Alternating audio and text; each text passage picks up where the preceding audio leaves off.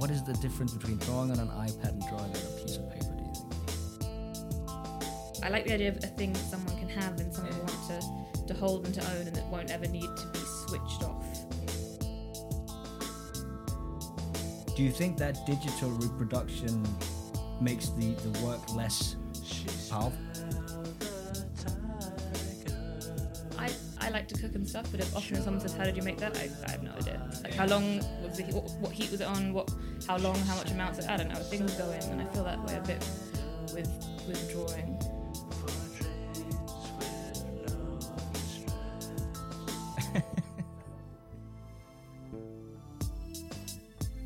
Ladies and gentlemen, welcome to this third episode in an audio project named The Wimbledon Warehouse of Art.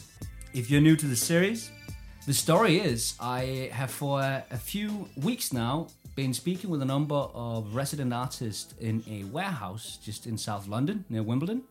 And I once again have the pleasure of being joined by yet one more artist in this beautiful place.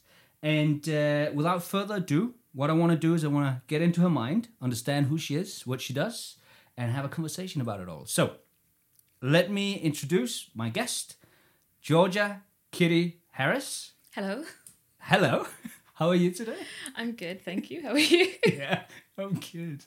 I'm thinking, to kick it off proper, why don't you tell me a bit about yourself and how did you end up here in the Wimbledon Art Studios? I ended up in Wimbledon Art Studios because I had another studio in Kingston that I was sharing with someone and it fell through. And I think someone just recommended it to me. Mm-hmm. And then I was sharing with someone downstairs just to be like, do I like this? And I'll share a space. And then I finally, one came up that was available. So this is the first studio that I've had that has been my own. Oh, cool. Which is very exciting. And how long you been in the warehouse? What is the time now? Oh, almost a year, I think. Okay. No, yeah, because I joined just after the last May art fair. Okay. And I came to look around it, and so the November art fair was my first one. Okay. And that was when I moved into this studio, so I haven't been around a very long time here. I actually would say, so this is a side note, but I think this is probably one of the coziest studios I've seen so far. Polite way of saying the smallest.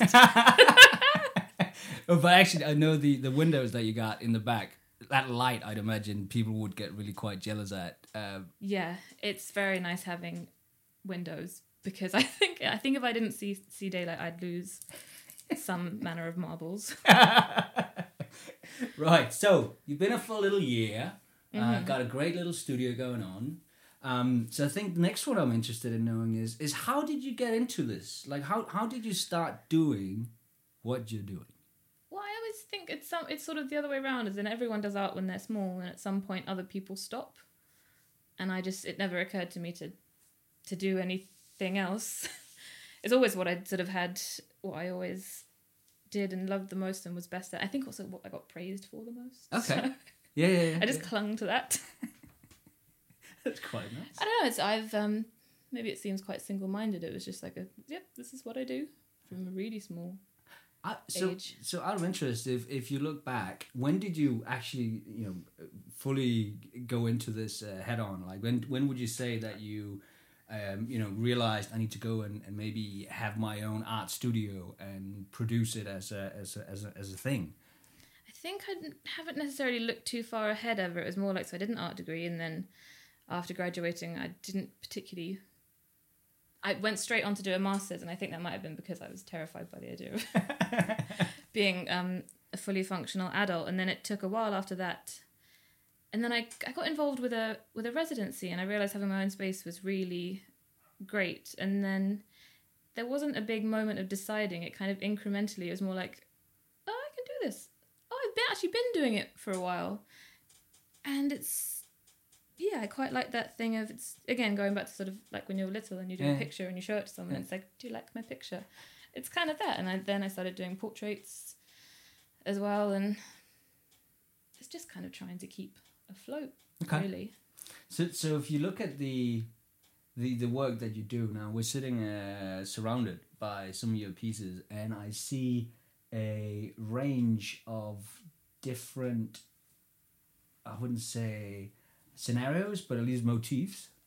And I'm curious to get your take on how come that this type of artwork appeals to you. What drew you to this over, landscaping with oil and pastels? Oh, landscapes, I feel that involves being outside a lot, so that's No wine.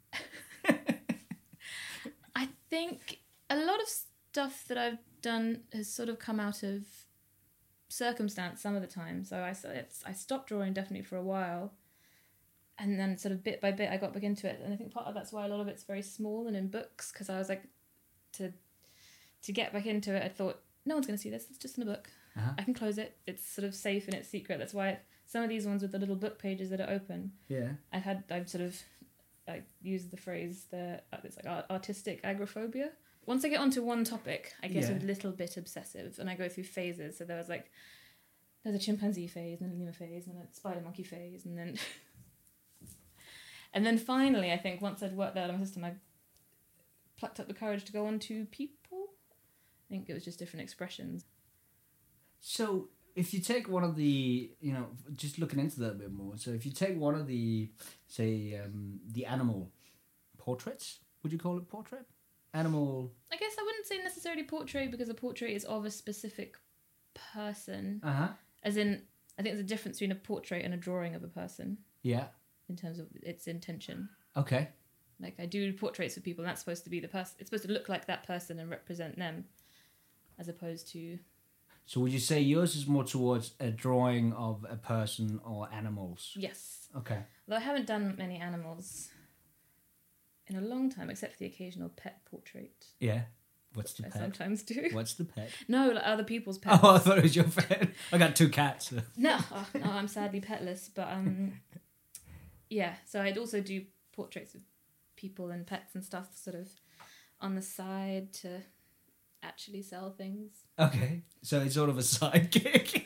No, it's not a side gig. It's really nice to do, but it's a nice transaction to just do a small thing for someone. Yeah, and it's like a little personal exchange, which I like. Huh. So if you look at some of your most recent work, what have you been focused on? If you look back at just the last couple of months, this side here is the most recent stuff. It actually started because a woman who came to the last Wimbledon Art Fair is working on a project. It's to sort of, I don't know about rebuild, but restore Horton Chapel. There's a thing called and I'm going to get facts wrong, I'm worried and someone's going to hear me, but it was called the Epsom Cluster, and it was 5 asylums in Epsom, and I think they all, by the end of the 90s, it all closed down. I think a lot of them have been renovated into different buildings, possibly for flats and stuff, but they're keeping the chapel, and they want to make it like a visitor centre, and then maybe have exhibitions and stuff. And I think we've been talking, and I've been going into their archives and looking at patient records, and that's what all of these small drawings are. They're from case books of patients with all the nurses' notes and everything. And I think we're going to work towards, not quite sure how yet, but incorporating some of these into their permanent collection that they have at the chapel. These are all patients. They're from, I think one was Manor Hospital, and another one is called St Ebba's, which is actually, it was at the time what they called an epileptic colony, because they called it epileptic insanity and such when people just unfortunately had epilepsy. And a lot of the time the photos were taken when they were admitted. Yeah, tell me about that, because you must be drawn to it for some reason, and you said mugshots earlier. So what is the attraction to this type of subject matter? Maybe it doesn't apply so much to the mugshots, but especially these ones. I think there's an honesty to the people being photographed. I don't know how I feel about the people who are doing the photographing, because then I started reading lots about psychiatric photography, and that wanders into incredibly unpleasant areas of why they were taking pictures. I think there was one man who thought he could take enough photos of different people suffering from different things and be able to make a composite photo of this is what someone with this type of mental illness looks like. It turned out obviously he couldn't do that because it doesn't work like that. Yeah.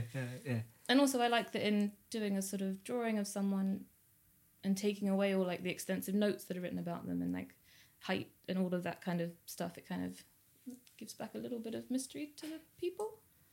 Interesting. So So can you talk me through that creative process a bit more? I'm interested. So where would you start a project? I usually always start at the eyes. I don't know, I feel like I really wish I'd been taught more about portraiture, because I'm sure that there are things that I'm doing which aren't in some way correct. But I try to get as much as what I can in the eyes and nose and mouth in, and then try and build it out from there. I like to cook and stuff, but if someone says, "How did you make that?" I have no idea. Like, how long was the heat? What heat was it on? How long? How much amounts? I don't know. Things go in, and I feel that way a bit with drawing.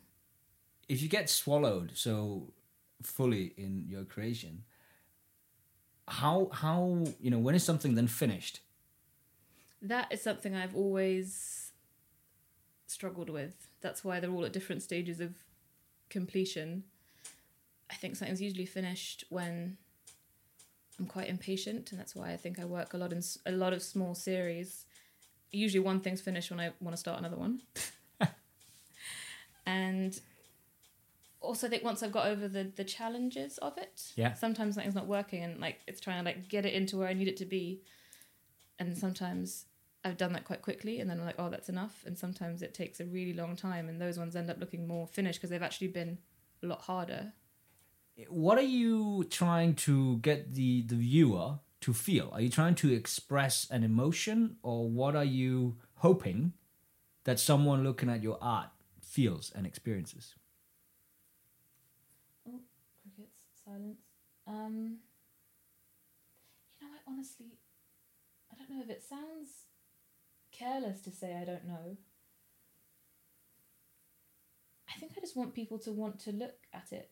It's anything that can make someone just pause a little bit, but not in that kind of, in a big showstopper way, but in like a way where you have to take one step in. I think that's why I quite like books or a series or something that's hard to take in all at once, that makes you not necessarily stop and think about anything, but stop and think about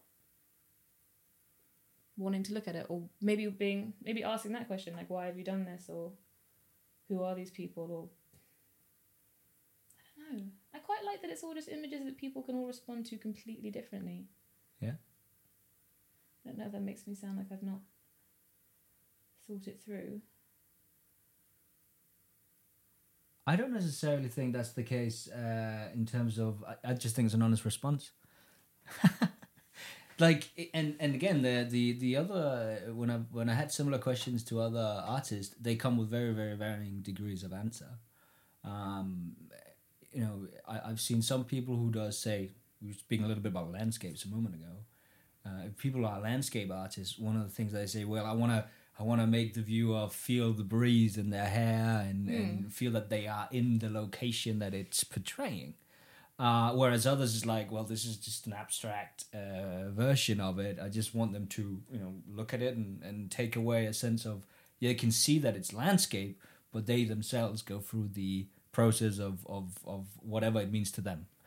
So I don't think there's a right or wrong answer. I was just curious. So I think this project has probably been the most motivation behind it is in terms of steering people towards a specific idea because of, the people it's based on and all of that kind of thing. I always used to say about the idea of capturing someone, and there's often, you talk about how you take photos and images and it's sort of like a weird sense of ownership. And I feel like these are people that was sort of already captured. And I don't know, something about making a drawing that seems to be undoing that in my head. I think one other thing I just wanted to ask you on this one, before I move on, if you look at the format that you use, so paper, pencil, drawings, do you see what you're trying to do with your drawings as commentary on, say, taking photos in our common day, through iPhones, etc.? Is there any correlation between the ease of taking a snap on your iPhone versus drawing a face of a person? Yeah, definitely, because a lot of what I do is really based on using digital images and then kind of taking the time to transfer it with a pencil. So, I like pencil also because I don't usually use a pencil like a graphite pencil. all of these ones here are coloured pencil and biro. Uh-huh. But in the archives, in their rooms, they have a big sign, pencils only please, you're not allowed to bring any other materials in there. So I thought, right, okay, that's fair enough. Rules are rules. But I wouldn't have been able to get so many images without taking a picture of the photo. So there's a photo there, I take a picture of it, bring it back here, and that's my reference to then draw it out. But then to show other people about it, I had to take a picture and it goes back in. So it's kind of like always everything's on a constant loop. It's a picture of a picture. Yeah, I drew a picture of a picture that I had to take a picture of the picture with. It's one of those things. So it went from a... I think there's a sense of echoing. You know what I mean?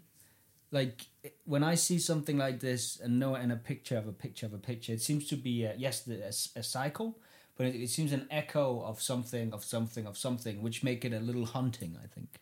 Yeah. Which also makes it quite beautiful. And then also a lot of these other ones, these aren't the original drawing, these are digital prints of them. So they've been scanned in and reproduced, because otherwise these ones, if I took apart the book, these double pages like that wouldn't exist. So do you think that digital reproduction makes the work less powerful? I don't. I have a thing. Well, I did printmaking at the Royal College, and I think part of what I like about printmaking is that I get very attached to my drawing. I don't like to share, basically. So it's like, you can have one, I can have one. It's fine. Yeah. But so you want to keep the originals? I mean, kind of. Well, just because they're all in a book, and that book comes around with me. This one was in my pocket while I was in India for ages, and it's its own kind of little living thing to me. Yeah. Maybe that's quite childish. I'm trying to move away from that a little bit.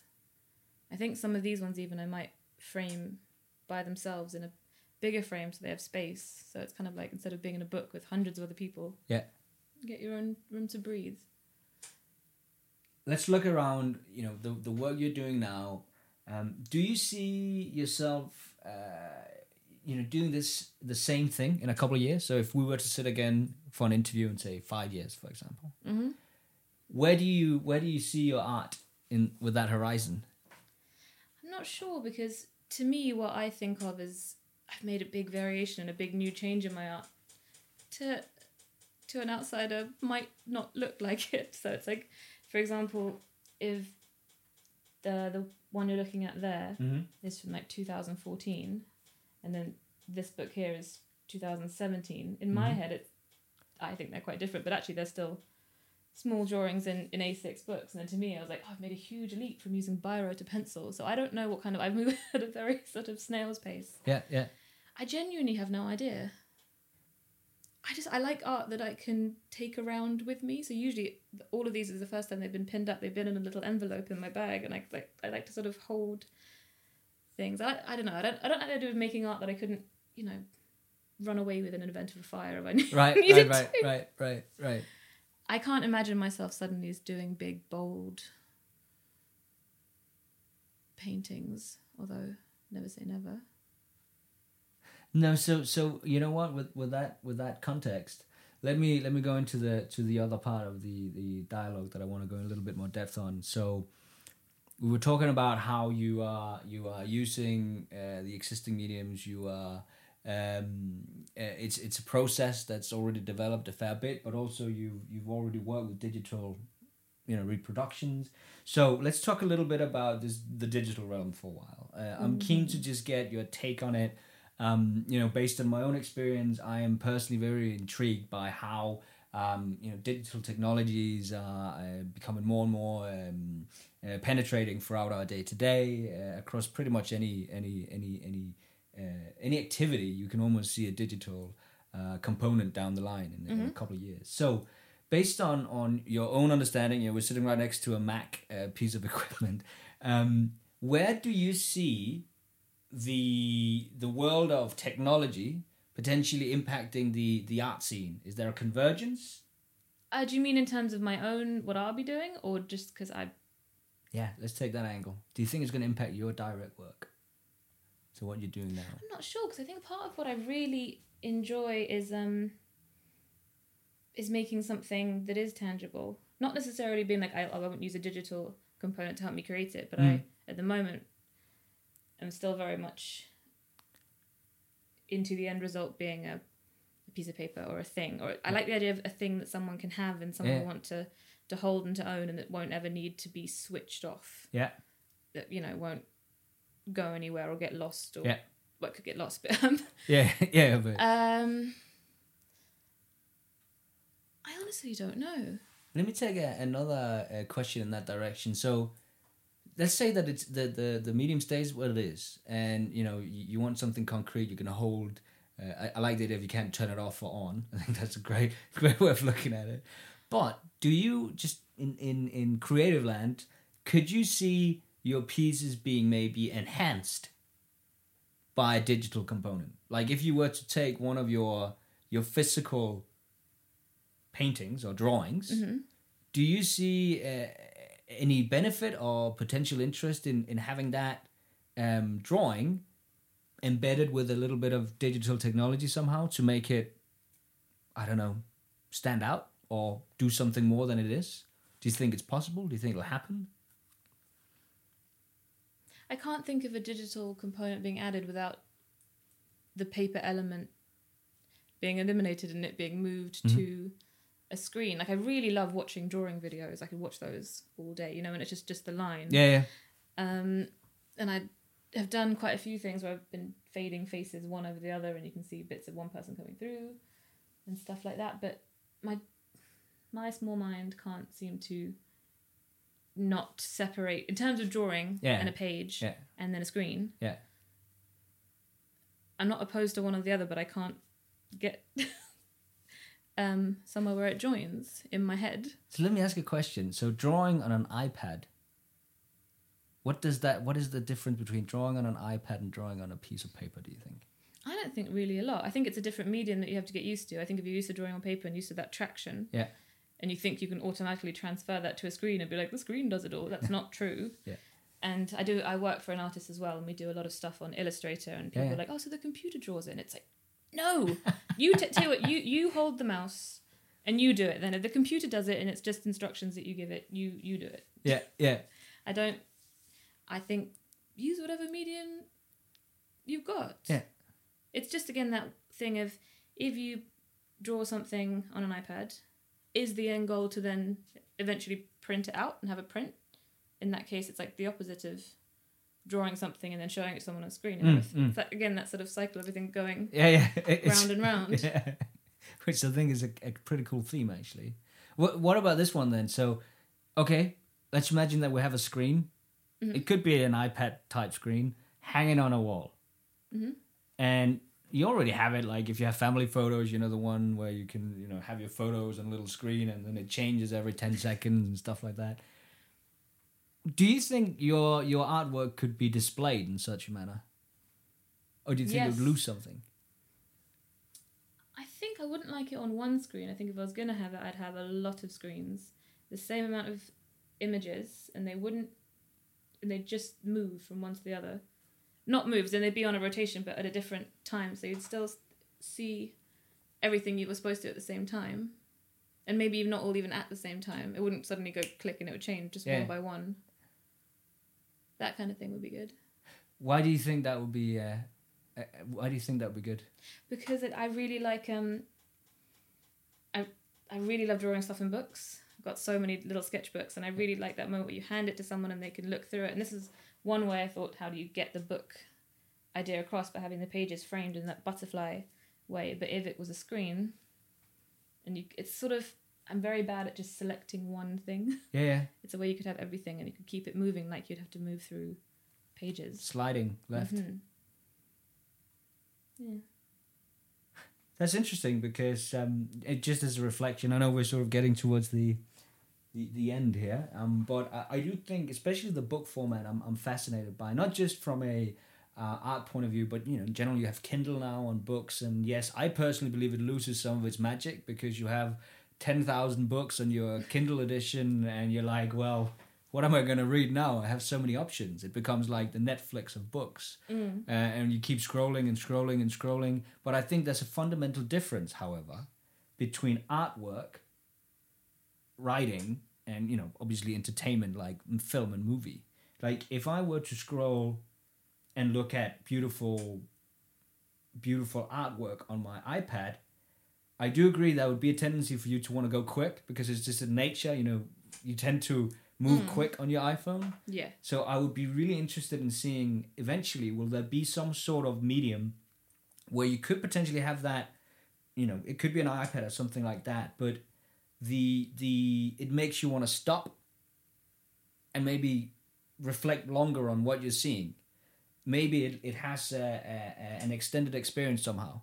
It could be static and not move, but would there be maybe enhancements or something you could add a layer on top of the existing painting that would allow you to get an even further experience with it using that technology that brings it into?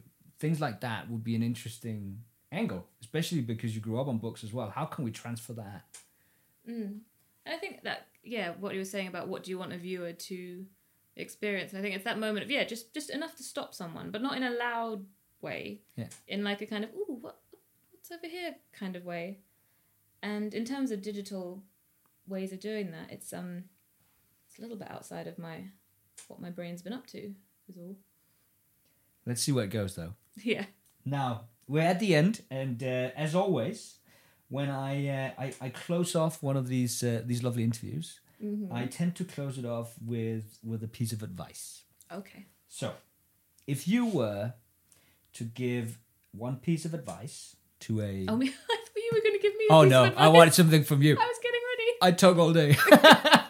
So if you could give me some advice, not me, but listeners, let's imagine that you have a budding artist in front of you, and they want to get into the world of creation.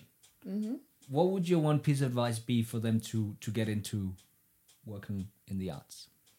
I would say don't let anyone force you to over-intellectualize what you're doing. If you love doing it, I think there's a reason for that, and you don't need to question it too much. Or you can question it after you've made work, but don't let questioning it stop you from making something.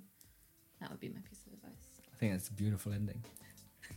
Awesome. Thank you very, very much. Thank you. I hope I haven't gone off topic or rambled too much. I think it was excellent. So thank you very much. Thank you. And have a great Sunday with the presentation.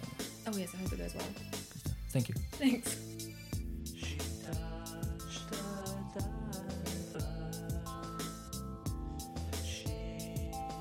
Hey everyone, Hans here, the creator of the show. Thank you for tuning in. If you want more, just click next and enjoy the next episode. I also want to give a big thank you to the Wimbledon Art Studios for making this happen. Thank you for the collaboration and enjoy.